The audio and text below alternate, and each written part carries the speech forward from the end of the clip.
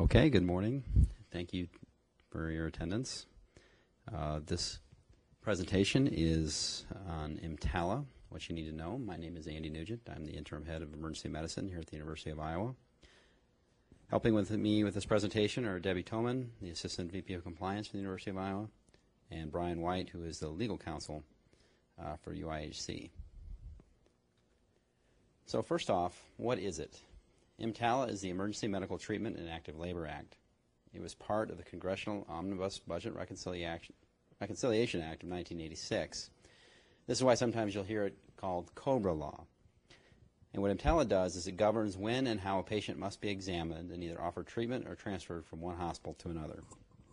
It came about because there were several hospitals in the 80s that were using a patient's ability to pay as a means of discriminating against them when they came to the emergency department and not offer treatment. So why should you care? EMTALA applies to all participating hospitals under Medicare. This is any hospital that accepts Medicare or Medicaid payments. It's not just for emergency department patients. It's for any patient that presents to the hospital seeking care. And it's not just for Medicare patients. It applies to any patient regardless of payer status or any other kind of way of classifying them. So the purpose of the law, as I kind of described a minute ago, is that it's known as the anti-dumping law, and it's to prevent discrimination against anybody, whether they can pay or not. Prevents hospitals from transferring patients to charity hospitals for payment reasons. It also governs how patients must be seen when they come to the emergency department itself. The EMTALA statute applies to any person who presents to the emergency department requesting evaluation. Interesting enough, it would also apply to any other part of the hospital where the patient would present requesting emergency care. The hospital must provide medical screening exam. I'll explain what that is in just a moment. The hospital is required to offer treatment until the patient is stable or transfer according to EMTALA law. So what does coming to the ED mean? This has undergone significant alteration over the years. As you may have remembered, a few years ago in Chicago, there was a young man that was shot and laid in the parking lot of the emergency department. The emergency department staff had been instructed not to go outside the doors. The federal government did not think that this was an appropriate interpretation of EMTALA law, and they redefined the law as anywhere within 250 yards of the hospital campus. Requesting emergency services does not actually have to be vocal. Dropping a patient off in the parking lot also counts as requesting emergency services. What is a medical screening exam? Well, first off, all patients must be provided an appropriate medical screening exam when they present to the emergency department or any other area of the hospital requesting emergency care. The medical screening exam is to determine whether or not an emergency medical condition exists. Triage is not a medical screening exam. Triage merely determines the order or priority of the medical screening exam by qualified personnel. Medical screening exam is a process. It may involve several steps that include testing, procedures, and consultation, whatever is needed to determine whether or not an emergency medical condition exists. CMS only cares whether or not the medical screening exam is appropriate. They don't always care whether it was done correctly. Standard can't vary depending on who does it. So you can't have a physician doing it one day in a very different way from what the nurse practitioner is doing it the next day, or having a nurse do it the third day. And when you're audited and they bring the IDIA around to examine how you do things, the appropriateness of the medical screening exam will be determined after the fact. So they don't tell you that you have appropriate standards and protocols before something happens. They look at after something happens to determine whether you did something correctly, if that makes any sense. An appropriate medical screening exam is based on presenting signs and symptoms, reasonably calculated to determine whether or not an emergency medical condition exists. This must occur without delay to inquire about payment. So you cannot ask patients whether they have an insurance payer or how they're intending to pay for anything before you do the medical screening exam. The exam must not vary based on your ability to pay, whether you have a disability, what the diagnosis might be, what your gender or race might be, etc. The determination whether or not an emergency medical condition exists is made by the examining physician or otherwise designated qualified medical personnel of the hospital. This is a very important concept. I'm going to come back to this several times during this talk. EMTALA is very clear that the bedside physician doing the exam gets to determine whether or not the patient has an emergency medical condition. And this has important ramifications further down the line for how we transfer patients and how we consult other physicians. So what is an emergency medical condition? A medical condition manifesting itself by acute symptoms of sufficient severity such that the absence of medical attention could reasonably be expected to result in jeopardy to the patient's health, jeopardy to the unborn child, serious impairment to bodily functions, or serious dysfunction to any bodily organ. I must emphasize that the federal government does not care if you are correct in determining whether or not an emergency medical condition exists. They will care whether or not you made an appropriate medical screening exam to determine whether an emergency medical condition exists. Some special caveats for pregnant women who are having contractions. That there's emergency medical condition exists if there's inadequate time to effect a safe transfer before delivery, or that transfer may pose a threat to the health or safety of the woman or unborn child. If there is no emergency medical condition, the EMTALA obligation ends. So you could break it down this way. Patient presents to the emergency department. Is stabilization achieved? Yes, the EMTALA obligation ends. If no, the hospital has an obligation to treat within the capability and capacity of that hospital. If that means admission, the patient is admitted and EMTALA ends. If that means transfer, then they must effect appropriate transfer and the EMTALA obligation ends. Section 42 defines stabilization, that no material deterioration of the condition is likely within reasonable medical probability to result from or occur during the transfer of the individual from a facility. Basically what this means is that you must be able to make a determination the patient will not get worse if you send them out of your facility, either as a transfer to another facility or a discharge from the emergency department itself. Transfer, the movement, including the discharge of an individual outside a hospital's facilities at the direction of any person employed by or affiliated with the hospital, but does not include the movement of an individual who leaves the facility without the permission of any such individual. This is a lot of legal jargon that means that anybody, including the housekeeper, security, a volunteer, if they tell a patient that they should leave the emergency department and go across town because it's shorter, they're actually transferring the patient without a medical screening exam. A patient that leaves the emergency department or any other part of the hospital, even with an emergency medical condition, against medical advice, makes the EMTALA moot and it no longer applies. So who gets to determine stability? Like I said, I'm going to repeat this over and over again. The physician or qualified medical provider treating the individual in the ED or hospital. It's not a physician or a hospital that has not examined the patient. A couple more definitions before we go on. Capability means that there's physical space, equipment, supplies, and specialized services that the hospital provides. Capabilities of the staff of a facility mean that the level of care that the personnel of the hospital can provide within the training and scope of their professional licenses. This includes coverage available through the on-call roster. Capacity means the ability of the hospital to accommodate the individual requesting examination or treatment of the transferred patient. This encompasses such things as numbers and equipment and the hospital's past practices of accommodating additional patients in excess of its occupancy limits. EMTALA also places responsibilities on recipient hospitals. Initially, the law did not apply to recipient hospitals, and a phenomenon known as reverse dumping occurred between 1986 and 1989. New updates in 1989 solved this problem.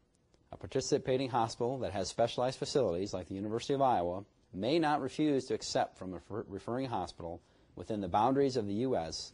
an appropriate transfer for required such facilities. Basically what this means is that if a patient is in a hospital in Florida and that Florida hospital calls you to accept the patient for burn care because we have a specialized burn unit, we have to accept. We cannot turn down that request for a transfer within the boundaries of the United States. This applies to all Medicare participating hospitals, whether or not they have an emergency department. What makes an appropriate transfer? Well, there is a list. First of all, this applies to any patient coming from an outside hospital or referring hospital to the recipient hospital. The sending physician must minimize the risk of transfer. The transfer needs to be accepted by a physician, must be accepted by the hospital that's receiving the patient. Whether that is a physician or an administrator, it is entirely up to the hospital who they put in charge of that, but it must be accepted by the hospital. The patient must consent to the hospital, to the transfer. Unconscious patients or patients that are unable to give consent may be assumed to provide consent by the physician transferring the patient. The benefits of the transfer must outweigh the risks of the transfer. If the patient is going to die en route because of the transfer, then they should not go. If the patient will die regardless, if they don't go, then the risks outweigh the benefits outweigh the risks. And the transfer itself must use qualified personnel and equipment, such as ambulance or helicopter transport. The medical records must accompany the patient.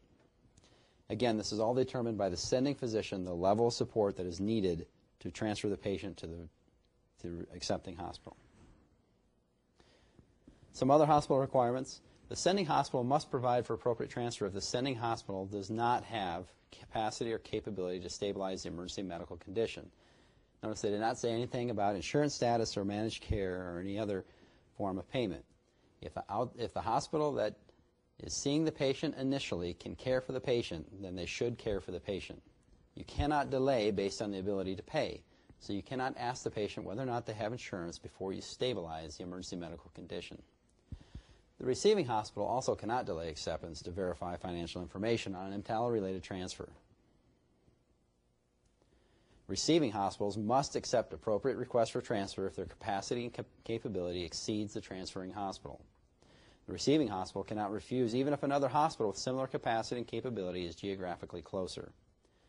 You cannot delay the transfer while arguing any of this. And the receiving hospital must report any suspected violations of EMTALA policy by the sending hospital. In our hospital, at the University of Iowa, we have an EMTALA-related policy regarding the acceptance of transfers from outside facilities. Any physician with clinical privileges at this hospital can accept a patient and transfer. This includes residents and PAs. A refusal to accept the transfer of a patient that has an EMTALA condition and in need of specialized services here at the UIHC must be made by the on-call faculty physician of the service to which admission is sought. You cannot have a resident decline an EMTALA-related transfer for any reason. It is not in our policy.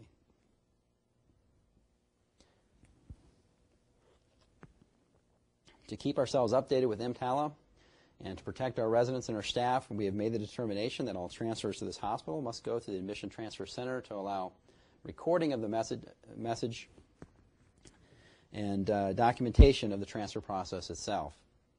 If you happen to receive a phone call outside of the Admission Transfer Center requesting transfer, this is the script you should use. Thank you for referring your patient to UI Healthcare. It is our pleasure to serve you. All admissions and transfers must go through our Admission Transfer Center to ensure we capture important patient information and to ensure bed availability. The Admission Transfer Center will reconnect us as soon as they are done gathering the required information. Please hold while I transfer you. The correct way to transfer to the Admission Transfer Center is to hit the transfer button and dial 45000. If this is not possible from the phone you're at or you are at home, take the patient's information, call the transfer center, and call them back. A couple other caveats just for providers. One section of EMTALA imposes a penalty on a physician who fails to respond in a timely fashion when on call. The caveat to that, a physician who signs a false certification for transfer can also be held liable under EMTALA, as well as the hospital doing the transfer. A hospital found in any violation of EMTALA can be fined up to $50,000 per violation.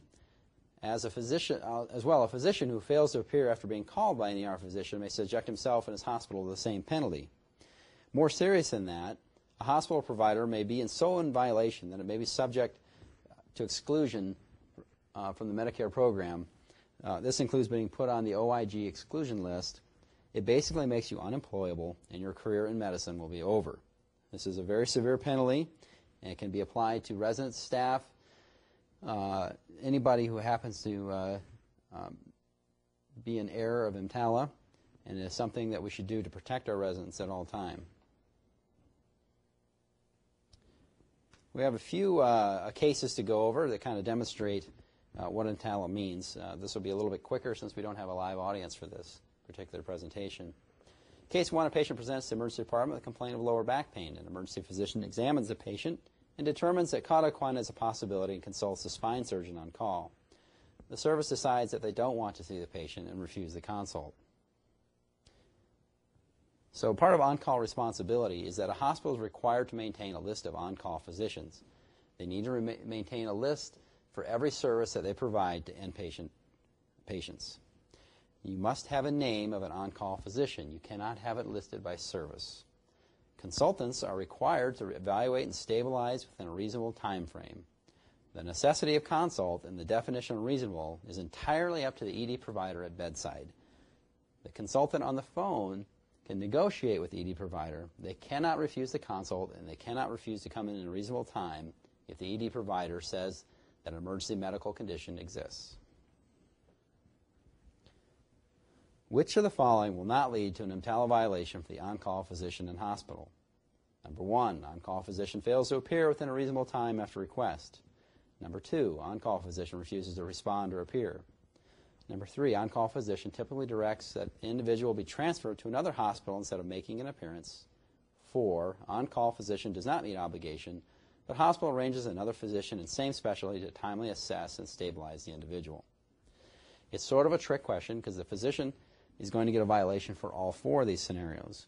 Only in scenario number 4 would the hospital be protected because it provided the service in a timely fashion. A couple of caveats. If you are the doctor on the list, you are the doctor on call. CMS doesn't care if it's a mistake and your name is put on the list inappropriately.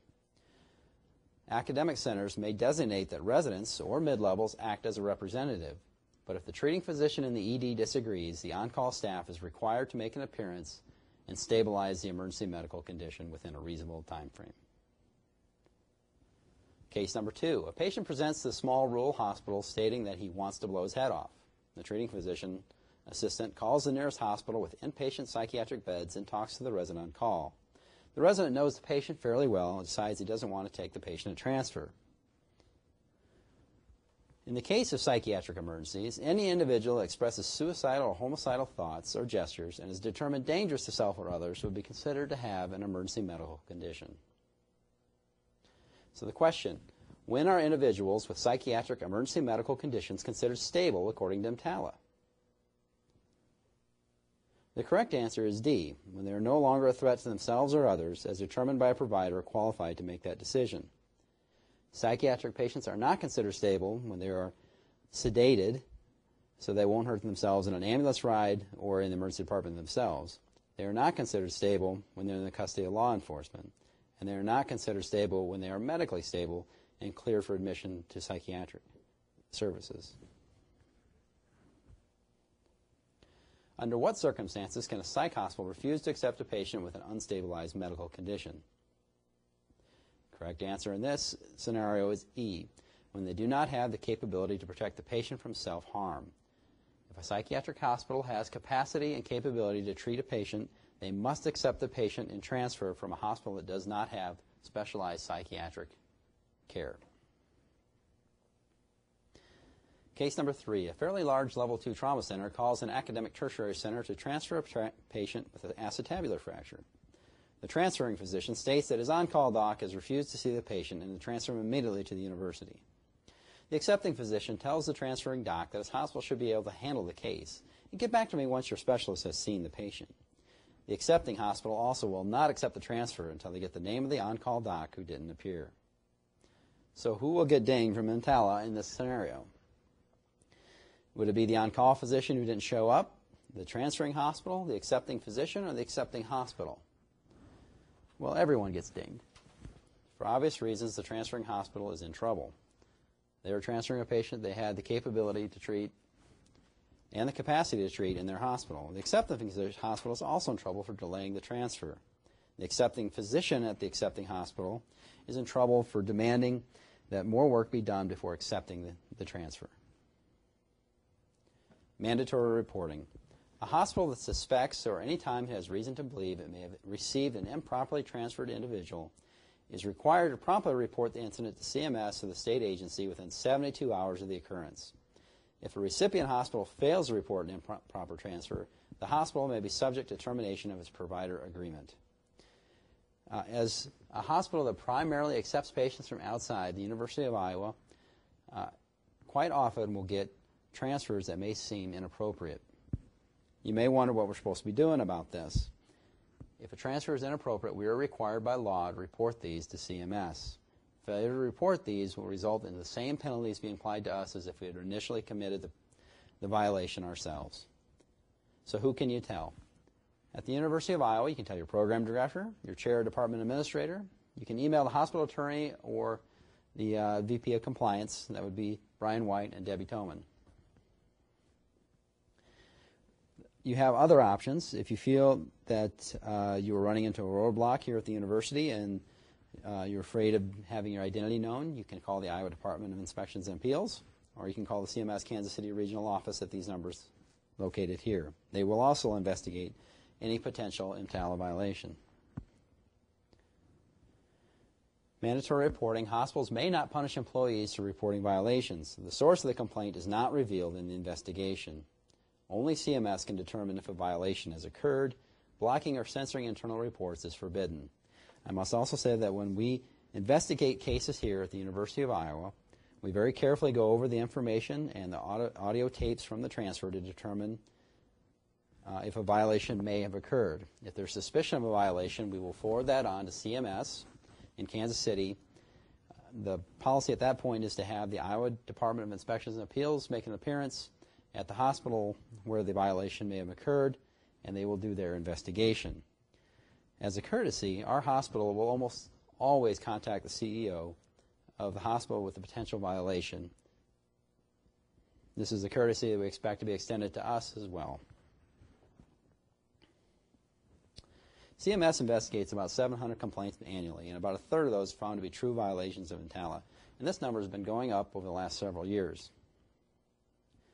I just want to add one more time that if you get a call outside of the Admission Transfer Center, this is the correct script that you should use. You should connect the transferring physician with the transfer center using the transfer button and dial 4 or 5000. Please hold while I transfer you, and they will get right back to you. And you must emphasize that this is being done for the patient safety and patient care. A couple of Department of Emergency Medicine quirks. We do accept anything to the emergency department from any other emergency department except hand, burn, L&D, psych, and inpatients. Any of those patients can end up in the emergency department. They just need to be accepted by a physician from those services. Only faculty are allowed to turn down any request for a transfer. Residents should not be accepting transfers under any circumstances, but if they happen to be on the phone, they should accept an EMTALA-related transfer, and the transfer center should make this very clear from the outset that this is an EMTALA-mandated transfer. Beginning October 1st, all transfers will go through the Admission and Transfer Center. This is so that all calls can be recorded and patient demographics can be obtained. Any transfer that leaves our ED must have a faculty signature on the paperwork. There is a packet of information that must go along with any patient that includes a transfer checklist. All checkboxes must be checked off. Signatures must be obtained prior to the patient leaving the emergency department. Please do not threaten any of our tardy consultants with EMTALA violations. This is extremely unprofessional behavior and should be a last-ditch effort to get someone in to see a patient. Do report any potential inappropriate transfers or lack of reasonable consultation to either myself, Brian White, or Debbie Toman. That is our whirlwind tour of the EMTALA obligation. If you have any questions, please feel free to contact myself, Brian White, or Debbie Toman, and thank you for your attention.